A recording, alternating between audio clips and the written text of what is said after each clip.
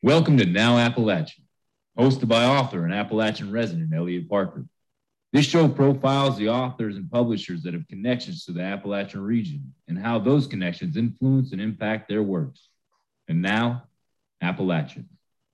And a good hello to you once again, friends, here on the Authors on the Air Global Radio Network as we bring you another episode of Now Appalachia, the show that profiles authors, editors, and publishers with connections to the Appalachian region. And when we talk about Appalachia, we're talking about a region of the country that encompasses 13 states, 420 counties, 205,000 square miles of territory, and over 25 million people live and have lived and call Appalachia home. So welcome to the program that profiles those authors, editors, and publishers with connections to the Appalachian region. I'm your host, Elliot Parker. It's great to have you with us. And we have an outstanding memoir that we're going to talk about today on the program from an outstanding author who is also a West Virginia boy and a West Virginia native like myself.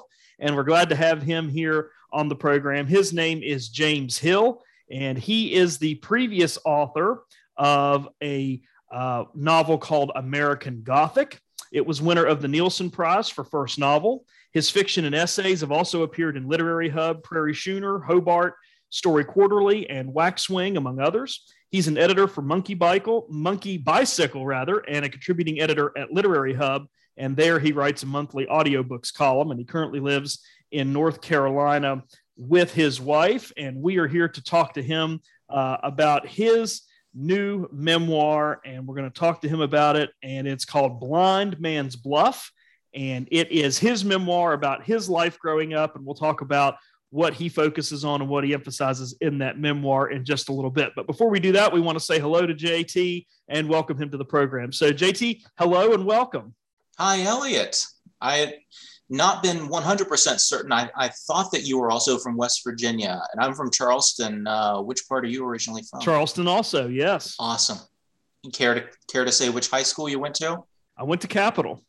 Oh, wow. All right. The one who plays competitive athletics. Yes. Grew up on the West Side. How about you? Yeah, my dad grew up on the West Side. I grew up in the unincorporated area called Loudondale. Yes. Loudondale Elementary up to John Adams Junior High, and then GW for high school. So it's really, and my mom went to GW originally. We grew up in that sort of rural area between Kanawha State Forest and Kanawha City. Absolutely. I know, very familiar with that territory. So it's always good to reconnect with someone who lived just literally across town from me. Yeah. So good to have you on the program. And, thank you. You know, I loved Blind Man's Bluff. It was a moving memoir, and it was the kind of story where at times I was sad, at times I was laughing, at times I wanted to reach out and give you a big hug if you were standing next to me. And there's so many great things about the book that I can't wait to talk to you about. But I wanted to start off and ask you something first, because this is a detail that's pretty pivotal to the story itself. And you write about this early on in the book. At age 16, you were diagnosed with Leber's hereditary optic neuropathy. So tell us what that is and what happened to you after you were diagnosed with that. Yeah, so this is a pretty rare genetic condition where you experience an early burnout of the optic nerves, and it leaves you with central blindness. And it's, I believe the numbers are something like 1 in 30 to 50,000 people. So I don't know what that math extrapolates to in terms of the number of cases in the country at a given time, but it's rare enough that you know, it's like most illnesses or rarer medical conditions. It took probably half a year just to get the proper diagnosis, because I was losing vision in one eye, and then it moved over to the other eye, and then a blood test eventually confirmed. But so I have some fuzzy peripheral vision because the blind spots are kind of unwieldy in their effect even on the peripheral vision. But I do still have some fuzzy peripheral vision that allows me some mobility, and you know, with very high powered magnifiers, I can see some words in text. But yeah, reading is out, driving is out, and all the things that those two things might be connected to. And, you know, you write about that. I noted the quote that you wrote is in your story, in your memoir, you wrote, "The short answer is this: I don't see what I directly look at." And I think that connects strongly to exactly what you were saying. And I want to ask you about, a stylistic technique that you used in the memoir, and I touched on it a moment ago, is humor. And you use humor so often in your story as you talk about sort of being someone with visual impairments, kind of in a sighted world. And I was wondering, at what point in writing the memoir did you decide that humor would be a strong avenue or the primary avenue to tell your story? Oh, good question. Probably as at the very earliest paragraphs. I didn't really set out to write a memoir in my writing life, but once I had confronted blindness in the novel Academy Gothic that had a legally blind protagonist, I was writing essays in part to promote that book. And one of those essays was the first time I'd ever written about my blindness in nonfiction. And the response was really good, but also just my own reaction to what I had written felt really good, in that I had tapped into a voice that felt more natural than so much of the fiction that I had written. And I was able to sort of harness some of the sardonic, self-deprecating humor from Academy Gothic and realized maybe, as much as that novel was an attempt to replicate the hard-boiled humor of Raymond Chandler or Ross MacDonald and some of those guys, I think part of that was just my own native voice peeking around the corners of that narrator. And so I knew that I would never be able to tell the story Blind Man's Bluff in any way that I would want to read if it wasn't also fun, if it wasn't something that took the tension away. And I think it allows the tenser moments to be even more tense, and the sadness to be what it needs to be if you have that release valve of humor. And you can't put humor everywhere because there are moments that need that tension. There are moments that need that emotional depth to be intact. But yeah, to me, it was definitely a must if I was going to get through this myself as a writer, but also if this were a book I had picked up as a reader, I would want that humor as well. Very good. And I really liked how you, not only do you inject humor into this, but you kind of buttress your story and your experiences of being someone with visual impairments around your relationships and what that did to your relationships in life. And I wanted to ask you, we'll talk about the romantic relationships in your life in just a second, because I thought some of the best and most funniest stories in your memoir were from that. But you wrote about entering a creative writing program. And I believe this was at West Virginia Wesleyan University in Buchanan. Is that right? Is that correct? But yeah, that was where I did my undergrad. Yeah. Okay. And of course they now have an MFA, which is a low residency program. But yeah, at the time that's where I did my undergrad. And then I'm just telling you this because I realize I don't know that I name schools super blatantly in the book. I named the areas, but yeah, I then did a 2-year master's at WVU in Morgantown, and then I did the 1-year creative writing program at Hollins before it became an MFA in Roanoke, and then finally finished up all my school with an MFA at UNC Greensboro.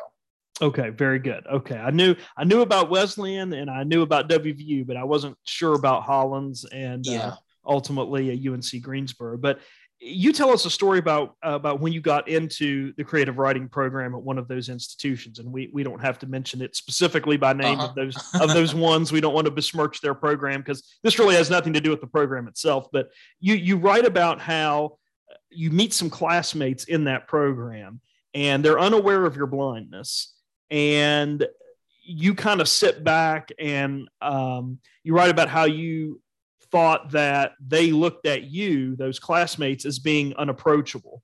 Or I think the actual word you used, and pardon my pejorative here, is an asshole, is how you thought they perceived you.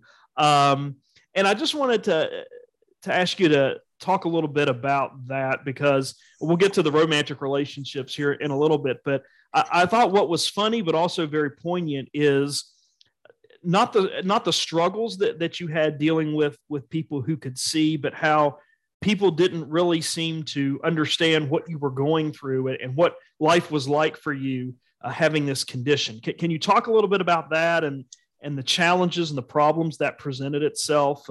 In this context, especially when you're starting a new program and trying to get to know new people, and yet everybody just doesn't seem to understand kind of what you're going through and how this impacts your life on a day-to-day basis. Yeah. And I'll take the brunt of the blame for people not understanding my situation, because really through the until close to the end of the narrative, which spans about 15, 17 years, until the latter few years of that narrative of my life, until well after I finished grad school, I made it my primary priority to spend all my time and energy minimizing and downplaying. And, even when friends became close enough for me to have to rely on them for certain things, like reading menus or reading movies at the video store, or occasionally me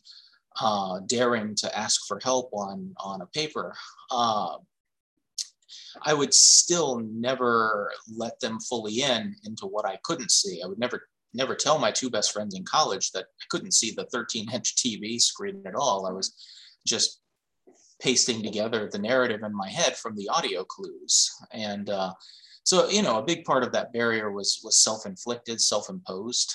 And it got better once I started realizing, it got better much, much later, but little epiphanies along the way when you realize that the people that you're closest to are just, there's it's no coincidence. Those are the people with whom you've shared the most truth about what you can and can't do or see.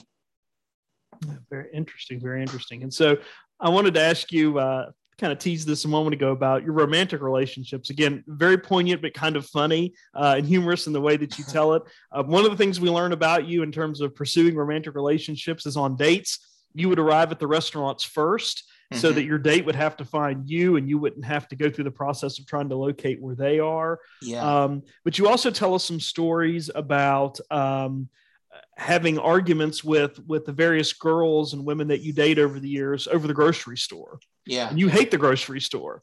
So what happened there, and what led to so many of those arguments when you and your girlfriends would go to the grocery store? Because I really thought those were some pivotal moments in the memoir, but also, again, kind of going back to the idea of people not really understanding completely what you're going through trying to deal with this condition. My second in college is just these trips to the grocery store were my first revelation that, wow, I really had gotten away with fooling her to thinking I was capable of so much more than I was. When we got to the grocery store, once we went off the meal plan junior year, not only as a teen did I have no idea how to cook for myself beyond, processed foods and what is a meal. I got to make 3 meals a day. Maybe I'll skip breakfast. That's only 2 meals. Croissant pockets, that'll take care of 1. But eventually and these foods, and I'm going to have to procure them with the help of this girlfriend. And, one of the things I realized is friends never seem to have as much of a problem helping me find things as this girlfriend and future girlfriends, because the stakes in a friendship are so much lower than the stakes in a romantic relationship. And so that level of honesty that a friend requires from you is probably lower for friendship intimacy than romantic intimacy.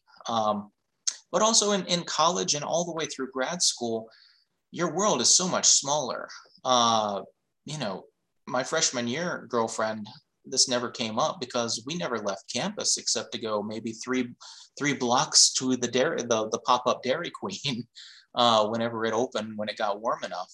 And even grad school, you don't venture far from campus. Half the people don't have cars, and so those situational variables made it even easier to pass. And on one hand, that was a relief to me back then, but on the other hand, it delayed the inevitable self-acceptance or confrontation of how many lies of and occasionally commission I was telling over the years.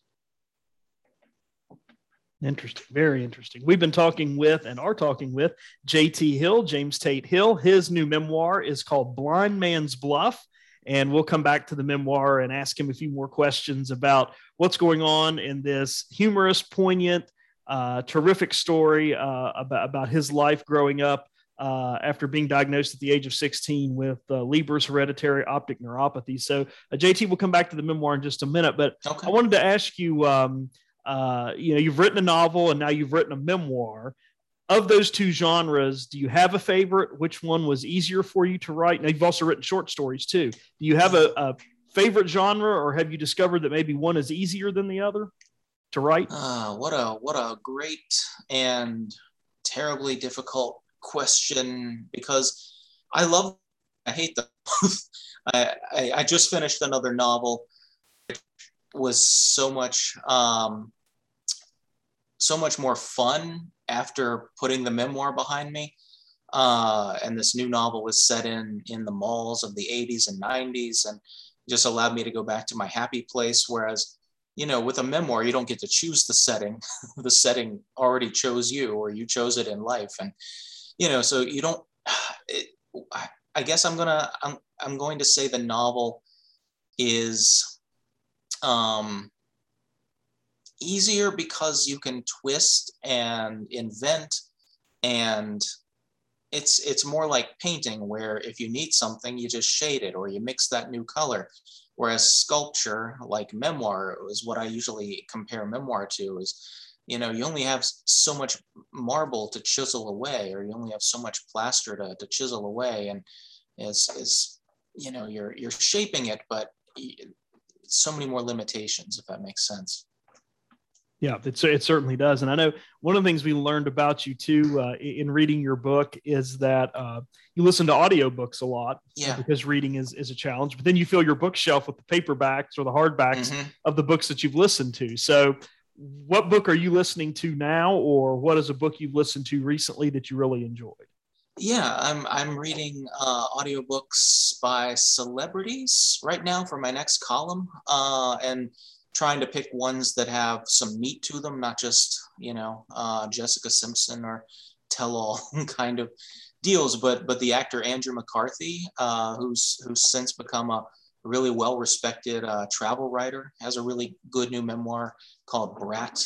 And I just started reading Cecily Strong, the SNL cast member, has just published a new memoir that's set in the pandemic, and it's really enjoying that so far. Other than those two, I finally got around to reading Nomadland, the book that the Oscar-winning movie was based on, which Jessica Bruder, I believe, is the author. And yeah, the movie was really bleak, and the book is probably bleaker, but also entertaining.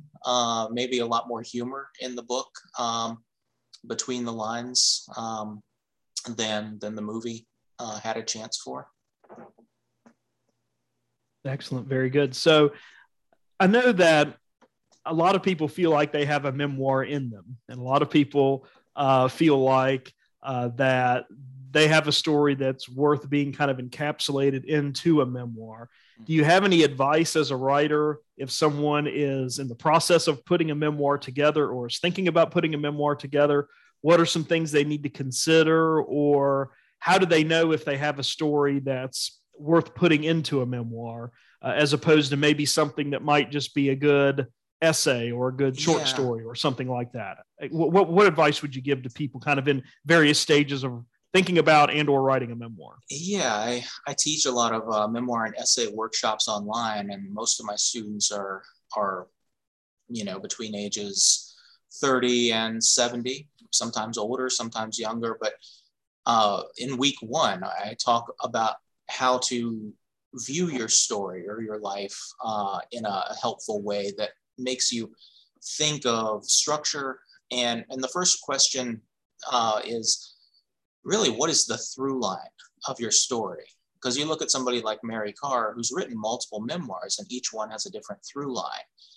Each life can yield many memoirs, but each one has to have its own angle or through line. And so, if you're a celebrity or a politician or somebody who's just famous enough to sell books because you're famous, your structure is just going to be the chronology of your life. But most of us regular, unfamous people have to write something that has a shape to it, has an angle, has a through line.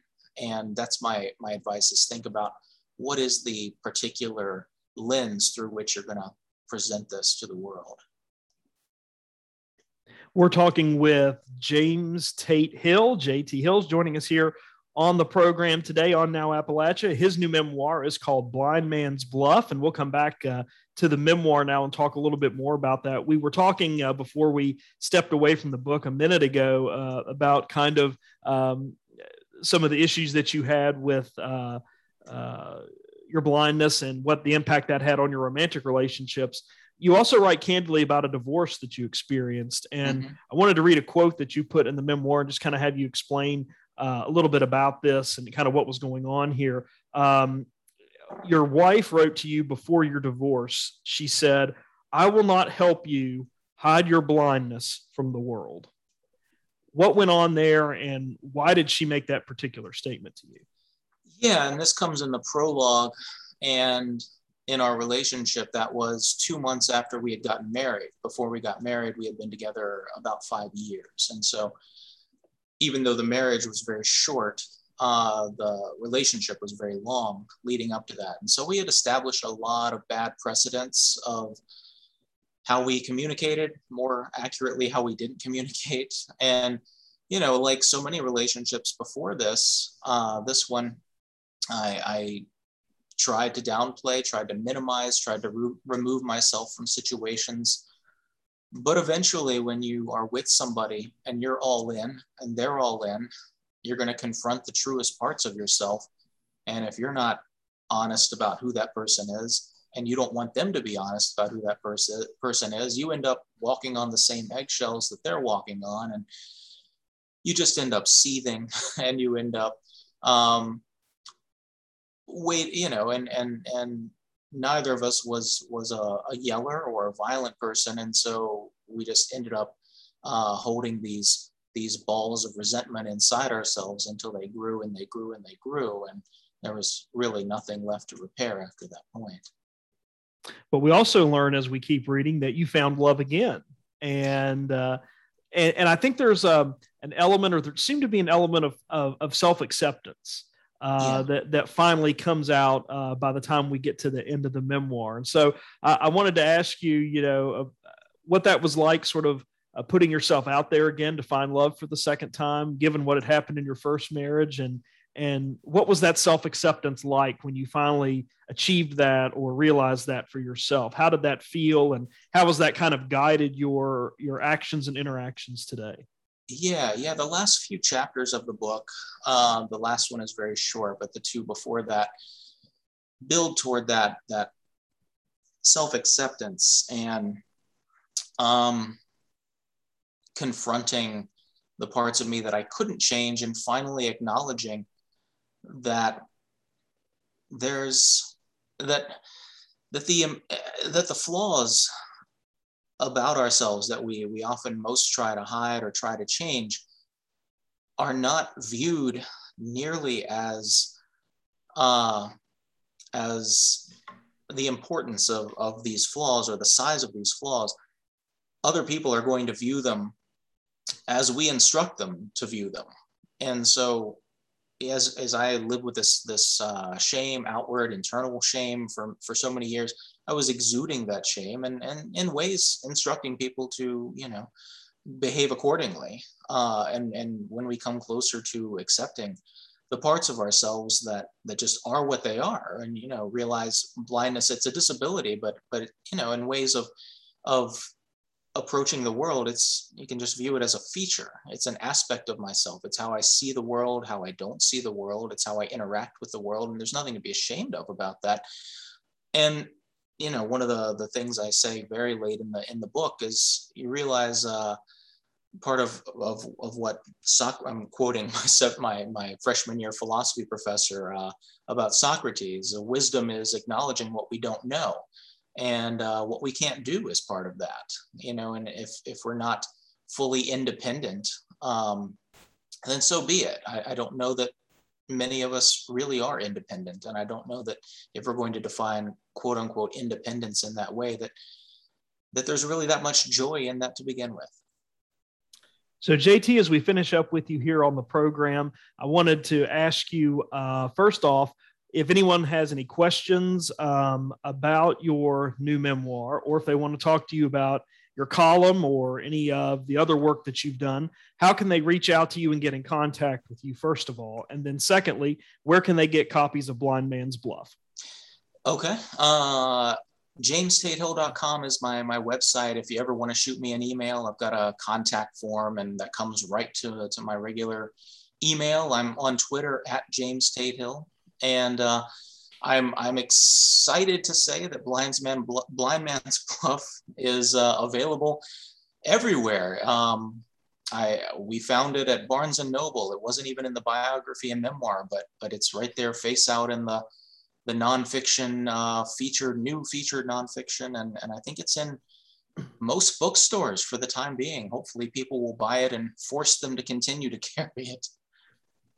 Well, it is a terrific book. It is a terrific story that is so much more than your story about blindness, but it's such a wonderful story of relationships. It's a story about your growth.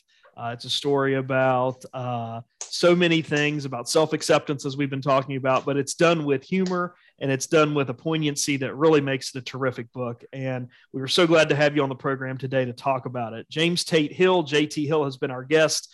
We're talking to him and have been talking to him about his new memoir. It's called Blind Man's Bluff.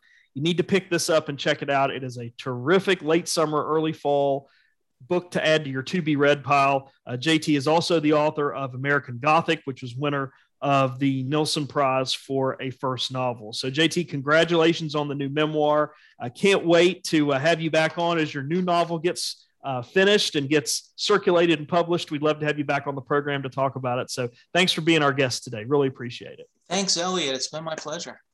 We want to take a moment as we finish up on this episode of Now Appalachia to give a special thank you and a shout out to the executive producer of Now Appalachia. And she's also the executive producer of all the podcasts that you hear on the network of the Authors on the Air Global Radio Network. Her name is Pam Stack. So Pam, thanks for all the work that you do behind the scenes to make these podcasts possible for our listening audience. We also want to remind you that this is a copyrighted podcast that is owned and operated by the Authors on the Air Global Radio Network. And on our next podcast, you'll want to stay tuned because that will be the beginning of year number 4 of Now Appalachia on our next podcast. And we've got a couple of features and some changes to things that we think you're really, really going to like. So if you are just tuning in to the podcast for the first time today and listening to our interview with JT Hill about his memoir, Blind Man's Bluff, we'd like to welcome you to the family of Now Appalachia. And if you're a regular listener to the program, we appreciate you sticking with us for however long you've been with us. But we're really excited with our next podcast to kick off our 4th year of podcasting with the program on the Authors on the Air Global Radio Network. And we really think you'll like some of the changes and things we're going to do to kick off year 4. So stay tuned for that. And that's going to do it for us this time on Now Appalachia. But please come again next time. And in the meantime, stay well and see you someplace soon, I hope. You've been listening to Now Appalachia. This is a copyrighted podcast owned and operated by the Authors on the Air Global Radio Network. Stay tuned. More outstanding podcasts are coming your way next. Stay tuned for more outstanding podcasts from the Authors on the Air Global Radio Network.